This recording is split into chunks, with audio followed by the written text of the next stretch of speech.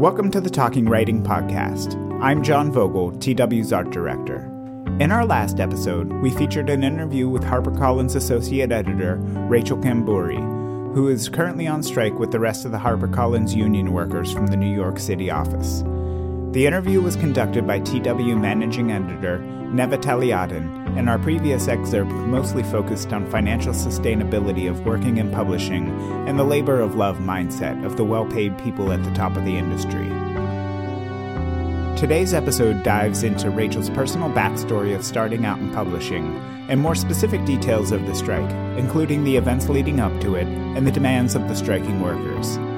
As of this recording, the strike has been going on for 17 days with no response from the Harper management.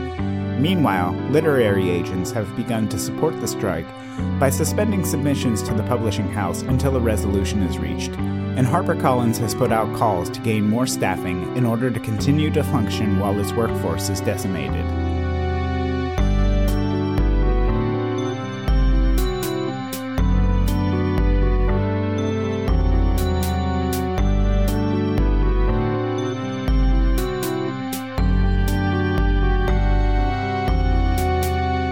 And now, please enjoy Neva's interview with Rachel.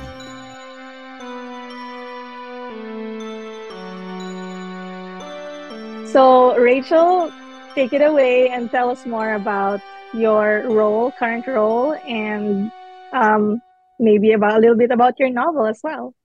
Thank you, Neva. I'm so happy to be here. It's really a pleasure and a privilege, and I can't thank you enough for sort of giving myself and sort of the rest of the HarperCollins union, which we'll get into later, sort of an opportunity to speak on our situation and to kind of highlight this part of the world of publishing, which is really the publishing side of things.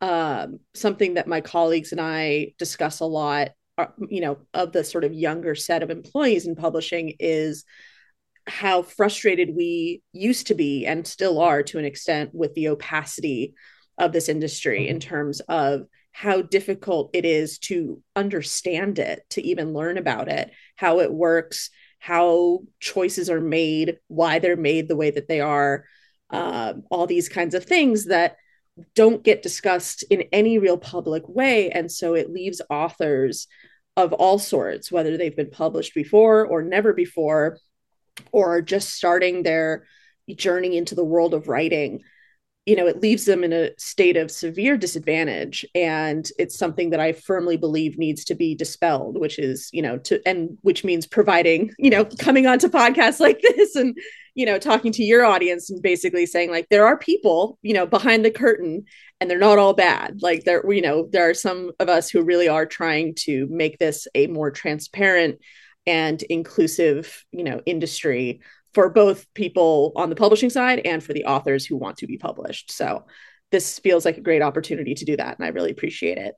It's interesting, though, that because I think that when you talk about publishing, you think about there's this mystique surrounding it. Mm-hmm. Like, especially with the big five, right? Oh, it's yes. Like, it's the dream, every author's dream to get like a book deal with the big five. And I was wondering, like, as a writer yourself, mm-hmm. like, how did you feel about publishing in general? Where you self-published your novel, for example, but you work for traditional publishing. So, like, how did that process come about? So one happened before the other. So I have been writing, not necessarily a writer, but I have been writing since I was about 5 years old. And I turned to studying World War II history when I was about 11. And around 14 or 15, I came up with an idea for a story. And that story became Gravel, which became my first World War II novel. And I self-published Gravel in April of 2009. So I was 17. I hadn't even graduated high school yet. And self-publishing at that point was very, very like Stone Age, still pretty. I can imagine 2009. Yeah. I see some of the books that get self-published now, and I'm so envious of like the quality of like of all of it, and just the fact that it's so much easier to make a book, like to self-publish a book now, however many years ago 2009 was, it was so obnoxiously difficult to even just do it that way. Very proud that I did it. A lot of us, obviously, in this community and in this larger sort of ecosystem of book people, you know, we all come to books for certain reasons and get attached for our own reasons, that kind of thing. I know for me, it was very much born out of like childhood trauma. Like, I need somewhere to escape to. And this is, you know, the early 90s. Where else are you going to go? You know, and video games sometimes and other things sometimes. But books were really sort of that first thing that gave me that escape, and also and not only provided escape, but also provided education and provided lessons in just how to live a life and leadership and all these kinds of things. And it was all novels. It was all fiction. But I got so much out of it. And so it just made sense. I was like, New York makes sense. Books make sense. Writing makes sense. All of these things just like fit my wants and my needs in that sense.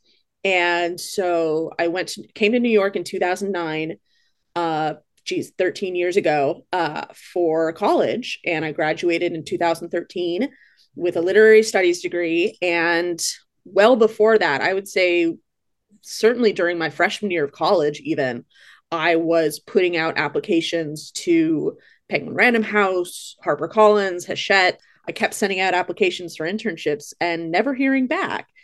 So I was like, what am I doing wrong? And it just became this sort of Sisyphean effort of just applying and not hearing anything. But I was like, it's okay. It's going to come. I was like, you know, family and friends will tell you, it's like, I'm a very, very stubborn person, certainly to a fault. But in this instance, it was like, I know I'm in New York for a reason, and it's not just to go to school. You know, I graduated college and I was like, I could go, but I also can't really afford to go. I'm kind of stuck here financially, but I also don't want to leave. I don't feel like I have completed my journey, my New York story yet. So, and I knew publishing was part of that. I knew being an editor was part of that. And because as much as writing has always been a thing for me, writing taught me how to edit. You know, they were part and parcel. The writing and the editing became very much sort of inseparable from each other in terms of what I love to do and what I'm good at. So I had that conviction, you know, well before I graduated college, even, of like, I'm going to work in publishing. Like, this is going to happen one way or the other. But I graduated and I just had to keep working. I couldn't afford, even if I had gotten interviews at for an internship, I couldn't have afforded to do it because none of them were paying. So, I was gonna say they're unpaid internships, right? And like that thankfully has for the most part changed, but I am aware of a good handful still of either smaller houses or sort of publishing adjacent companies that do not pay their interns, and that is extremely unacceptable to me and very, very frustrating. So they are still out there, but thankfully that is something that has changed over the years. But yeah, I couldn't have afforded to do it. So I was working upwards of 2, 3, sometimes 4 odd jobs on top of each other for about 3.5 years after I graduated college. And then I eventually got a job at a bookstore. That thankfully put me in a position where I didn't even have to apply for internships anymore. Working in a bookstore, and I found this out during my interviews that came mid 2016 or spring 2016, was basically like working in a bookstore. And this is what editors were telling me, was like, oh, you working in a bookstore is as valuable, if not more valuable, than if you had all of the right internships. Because anyone, you know, they were like, anyone can teach you, or you can learn at any point how to do a mailing or write an editorial letter. Like, these things can be taught. But learning on the front lines, on, like, the job, yes, exactly. Like, what is selling, what is languishing on the shelf, what can't stay on the shelves, what is selling but maybe not sort of in all in one burst, like what's maybe sort of a slow and steady seller, what's a great backlist title that people keep coming to over and over again, things like that. Like, that's sort of, those insights are, exactly, you know, it's like having front row seats to what publishers really care about. Bingo.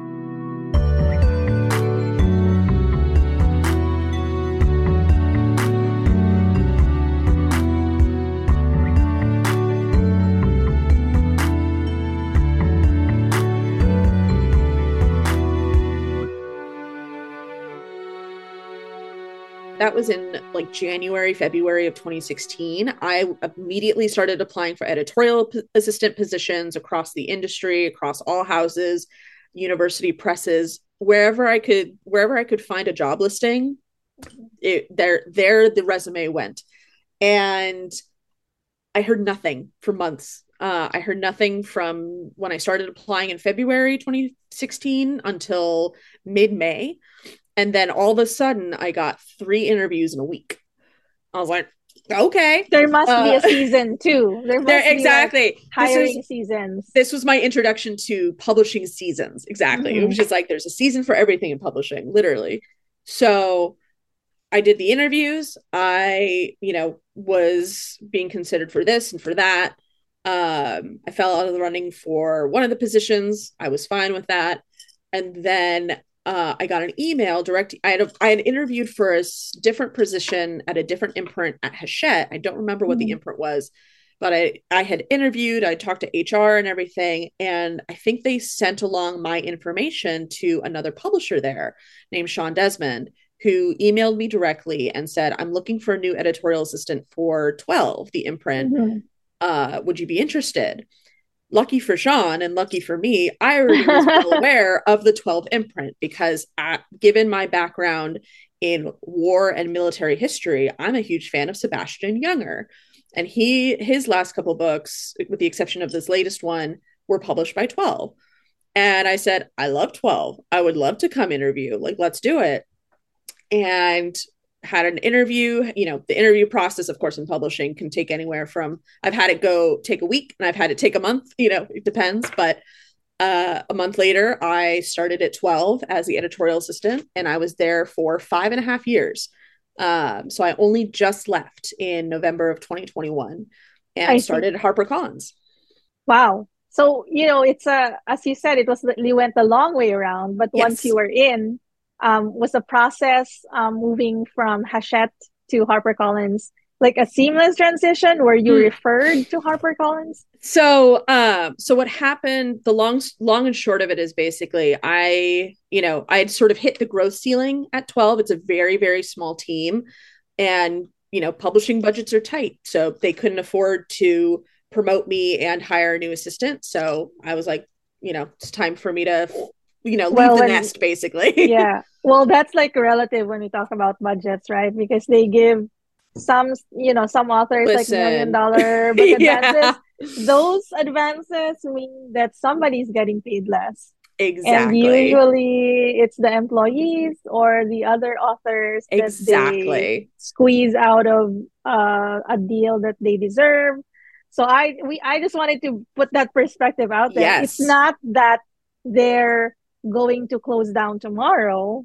It's that they just don't want to allocate that resource to their workers. Absolutely. No, there's this almost sort of allergy towards, putting money where it would actually not, maybe not make the splashiest statement, but would actually do the most good. And that is not to say that I am the most good that, that Hachette ever had. No, but it's to say that, and, we can get into this later, but it's, it's to this larger point that, like, if you want good talent, if you want a strong industry in publishing or otherwise, you need to invest at the entry level, period. When I started at Hachette in July of 2016, and to be clear, I was thrilled. I was so happy to get that job. I was reaching a crisis point of like, if I don't get any of these jobs that I just interviewed for, what am I going to do? Like, do I go to grad school? I don't know. So Sean really came in clutch and got me in for an interview. We had a great interview. He actually, to harken back to what we were talking about earlier in terms of sort of the commitment, the dedication, the stubbornness of like, I'm going to work in publishing. He asked me at my first interview, he was sort of looking at my resume and he goes, so you graduated in 2013 and you're from Oregon originally. And he goes, what are you still doing here? Right? Like most people would just go home or go somewhere else because they finished college. And I looked at him in the eye and I said, I'm not leaving this city until I get my publishing job. Like, I am determined. to be an editor. Like this is something that I was meant to do because I'm really good at it and I want to do it. I want to see if I'm cut out for it.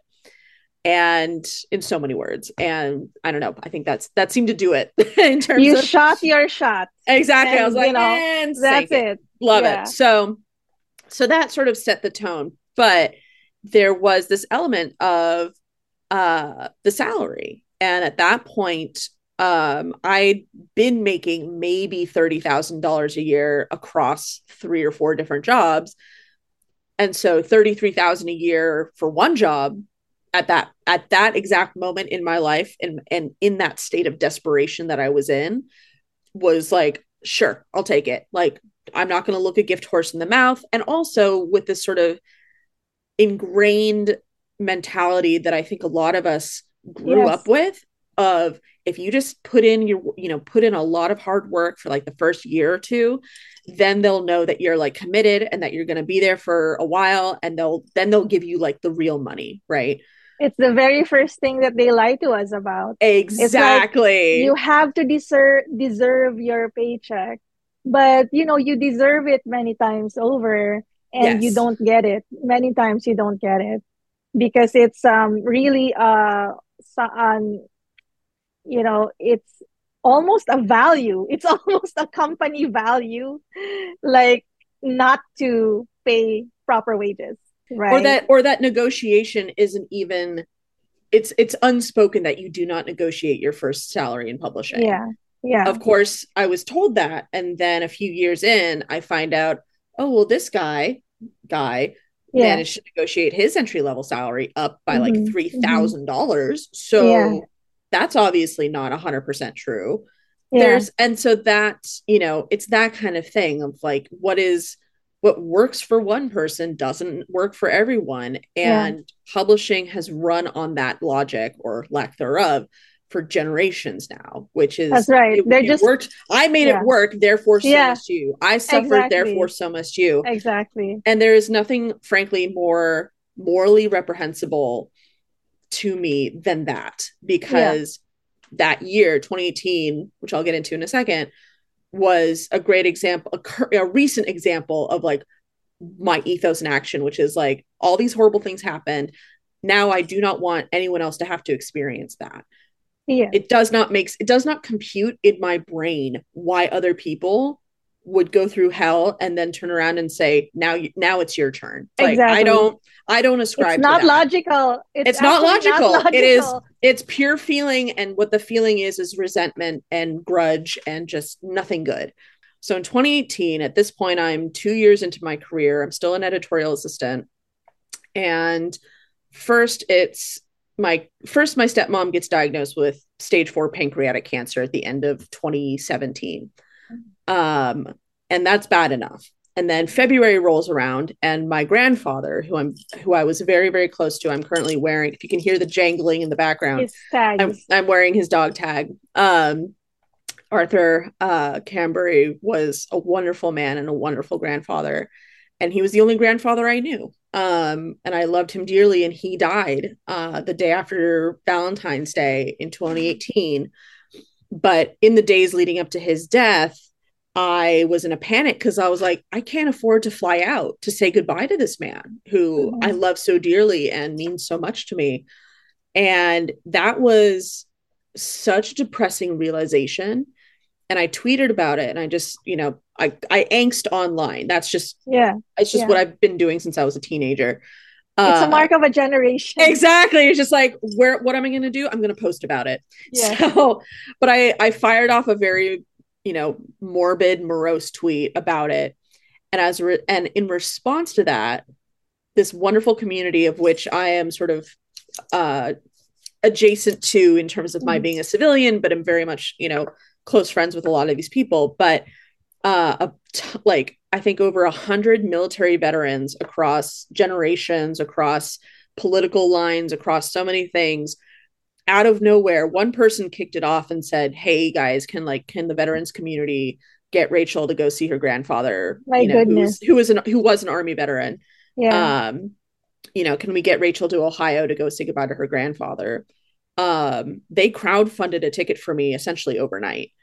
Unfortunately, it was just enough too late. The money wasn't too late, but the timing was. And he died That's before right. I could say goodbye and go out and see him. Mm-hmm. But I did get to go to the funeral, and I did Yeah. get to, you know, help where I could if people, you know, Yeah. needed help with anything financially, and just also like, you know, to pay my rent, you know, and like Yeah. help with other costs that are incurred when you are dealing with people dying. Yeah. And that was huge. That was the most meaningful thing Yeah. anyone had done for me in a very long time.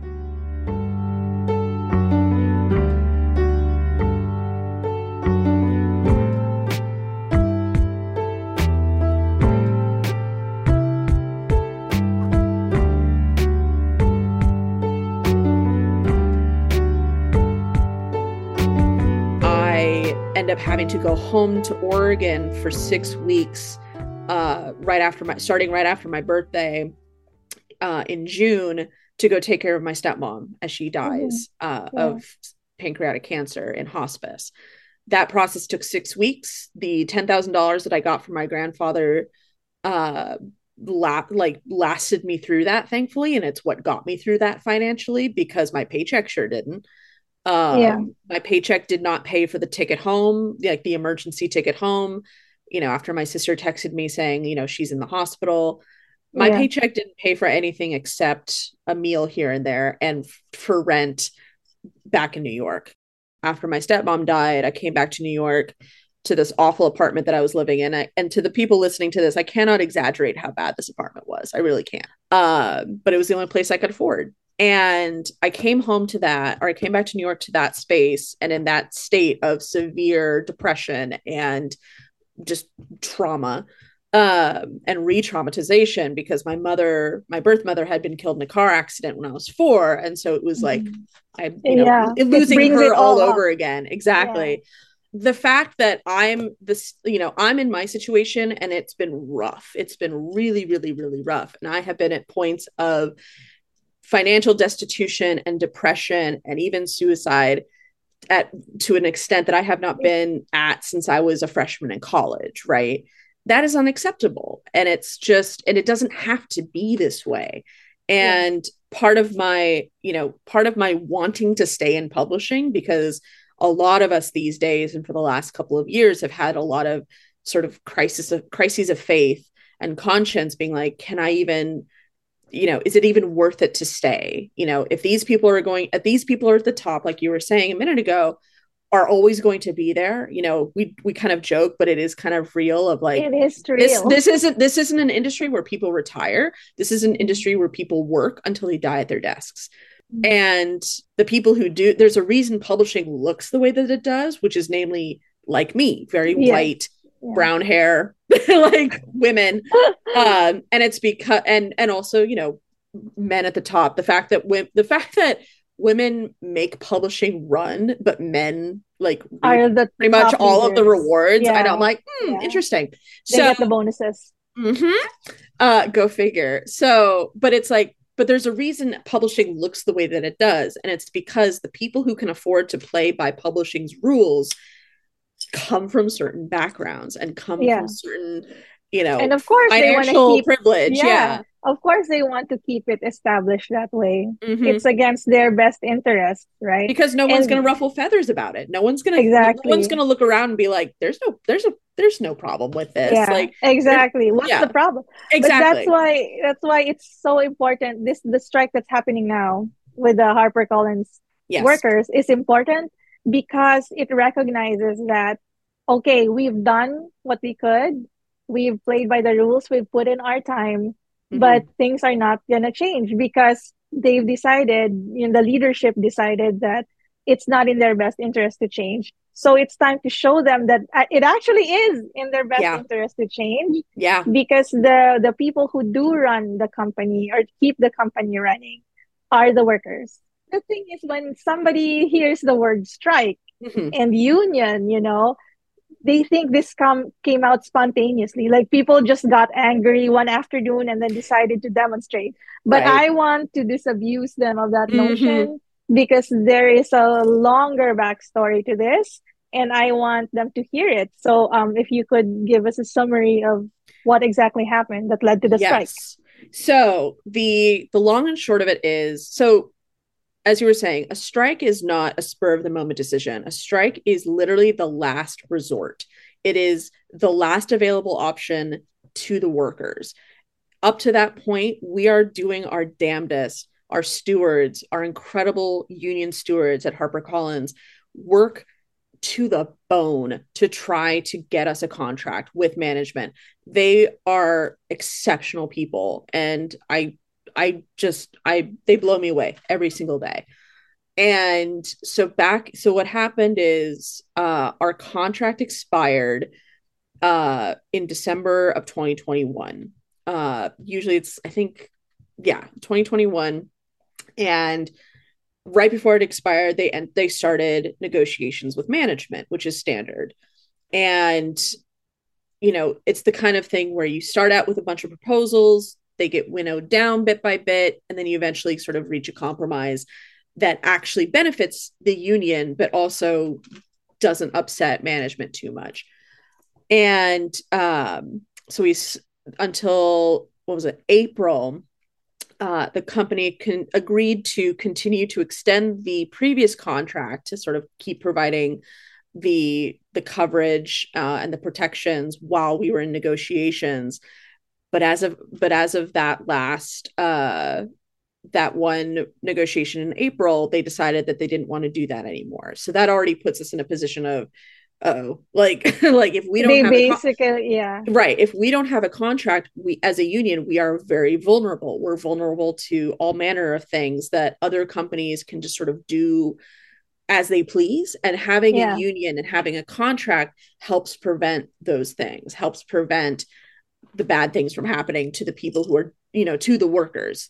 We then circulated a petition to the industry, really, basically saying, like, that's, then if that's the case, then you need to come back to the negotiating table and help settle on a new contract.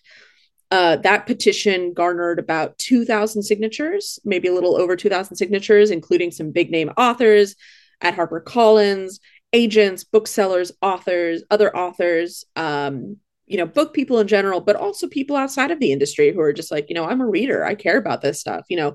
I want the people who make my books to be fairly compensated.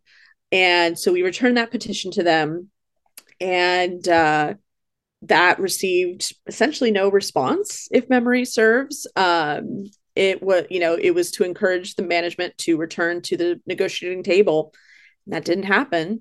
Yeah. So we went on strike for a 1-day strike on July 20th. It was, I cannot stress to you how hot it was that day. I think it was actually the hottest day of the summer. And we went on strike, and we were outside under the hot sun all day from like 8:30 to 5:30.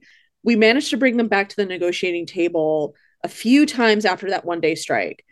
But there was some progress made, it sounds like, according to the stewards that I spoke to.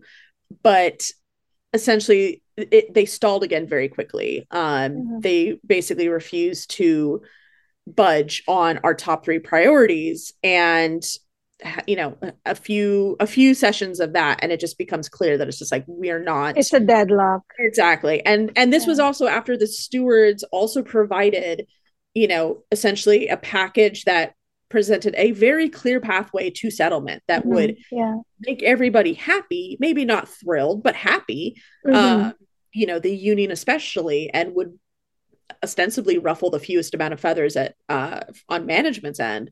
And they still said no. And so that was what set off the chain of events that then led to the strike. And that chain of events being you have a lot of conversation, you hold multiple votes before you ever even decide to go on strike. Yes, because you're talking about risk. You're talking about people's livelihoods. Yep. You're talking about possible professional repercussions. Mm-hmm. It is not, people don't go on strike very lightly. They don't take it's not like a spur of the moment, because there's a lot hinging on it.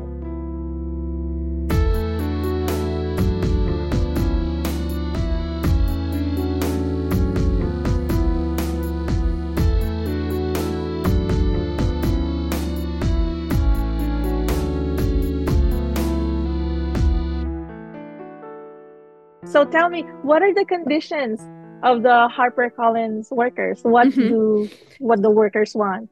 The top three priorities for us as a union that the stewards have been pressing in these contract negotiations for a whole year is three things, which is higher entry level salaries, starting at 50,000 is the floor. So I go by when people ask, like, so how much should you be getting paid? How much should someone be making? The Economic Policy Institute is a fantastic resource, and I use it constantly. And you can literally calculate the cost of living. And for example, a single person in New York City, in the New York City metropolitan area in 2022. The last time I checked, I want to say the number that they calculated was about 58,000, a little over 58,000. We can fact check this. Exactly. Okay, like, you fact check me on that. But it's around, last I checked, it was around 58,000 after taxes. Yeah. After taxes. So you're looking at around a $75,000 salary. So, okay, we talked about the $50,000, $50,000. Yeah. What are the other So the other demands priorities are stronger union protections. We would love to have a closed shop at HarperCollins, which essentially means that if you are eligible to be in the union, i.e. you do not have a direct report, and you're not basically you're not a manager, you qualify to be in the union, that when you start at HarperCollins, you are automatically enrolled in the union, that you are automatically protected. Yes, exactly. And it doesn't give them the opportunity to, when you're interviewing, for example, to say, well, you don't have to join the union officially. You still get the benefits, but you don't have to pay dues or anything like that, which is classic union busting. So the third thing, too, that we want to mention in terms of the demands that we have at this point in our contract are, we want to codify in a very meaningful way language around diversity, equity, and inclusion, so that the company cannot just, basically give lip service saying, well, of course we value diverse voices. We want diverse talent. We want to hire widely and broadly and across all these, all these differences and things like that. But that makes it so easy for them to do none of those things. Yeah, like a black box is not enough. Exactly. Putting up a black box is not enough. Right. And for them to then sit back and go, well, we tried everything we could. It's like, well, did you? Because there's nothing contractually obligating you to do any of those things. That's right. So our demand is that, no, there has to be language in place that says, if you are going to hire someone, you have to do X, Y, and Z before you hire, anyone, basically, in terms of like interviewing diversely and doing things in a way where it's actually inclusive and not just doing the bare minimum or nothing at all. And I want to stress too, it's not, the reason we're on strike isn't just because they won't agree to the financial demand that we're making. The DEI language, the codified language in the contract, they've pushed against that too, basically saying like, well, we already do that. Again, like kind of paying lip service, but not actually ever committing to this work. I truly believe that a better publishing industry, a better publishing ecosystem, a better, I'm an optimist to a fault, but I truly believe that it is all possible. And I honestly don't think it will require even that much change, really, in the short term, at least, if it can just start with people being paid a livable wage so that people can live their lives, bring all of their insights and their experiences and their knowledge and their culture and religion and everything about themselves to bear on this work. Because I cannot think, and this is one of the reasons why I've stayed in publishing as long as I have, despite everything that I've been through, is that I know how much of ourselves goes into every single book that gets published. And I know how much of an author goes into every single one of their books. And there's nothing, to me, there's no more beautiful alchemy than that. And I want to see more of it. And I want to see it reflect the world that we actually live in. And I want this industry to reflect that too. And I think, and I hope that will happen. And because I know I'm committed to making it so. Thank you very much for your time. This has been really informative, and not just informative, but inspiring. All of the questions have been answered that I know a lot of our listeners and readers also wanted to know. And I wish you and the HarperCollins workers all the best, and that your demands should be resolved. Hopefully, they'll be resolved soon. Thank you so much, Neva. Truly, like, you've built an incredible community here. I'm so happy to play a small part in this, in this small way, get the message out there about the strike. Hopefully, yes, dispel some misconceptions about why we're out there and about unions and strikes in general. That, I just want everyone to know that this is very much a community effort. This is not Yes. the action of a few begrudging individuals. This is a collective. This is a community of people who care about this work and who care about authors and writing and stories. And we just want to do that work and do it in a way that is, beneficial to us as well as to the rest of the world.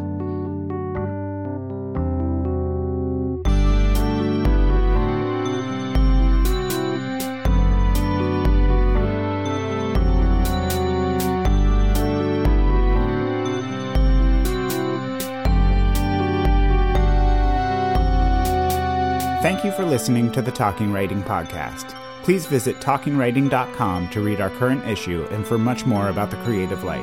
And of course, feel free to drop us a line at editor@talkingwriting.com.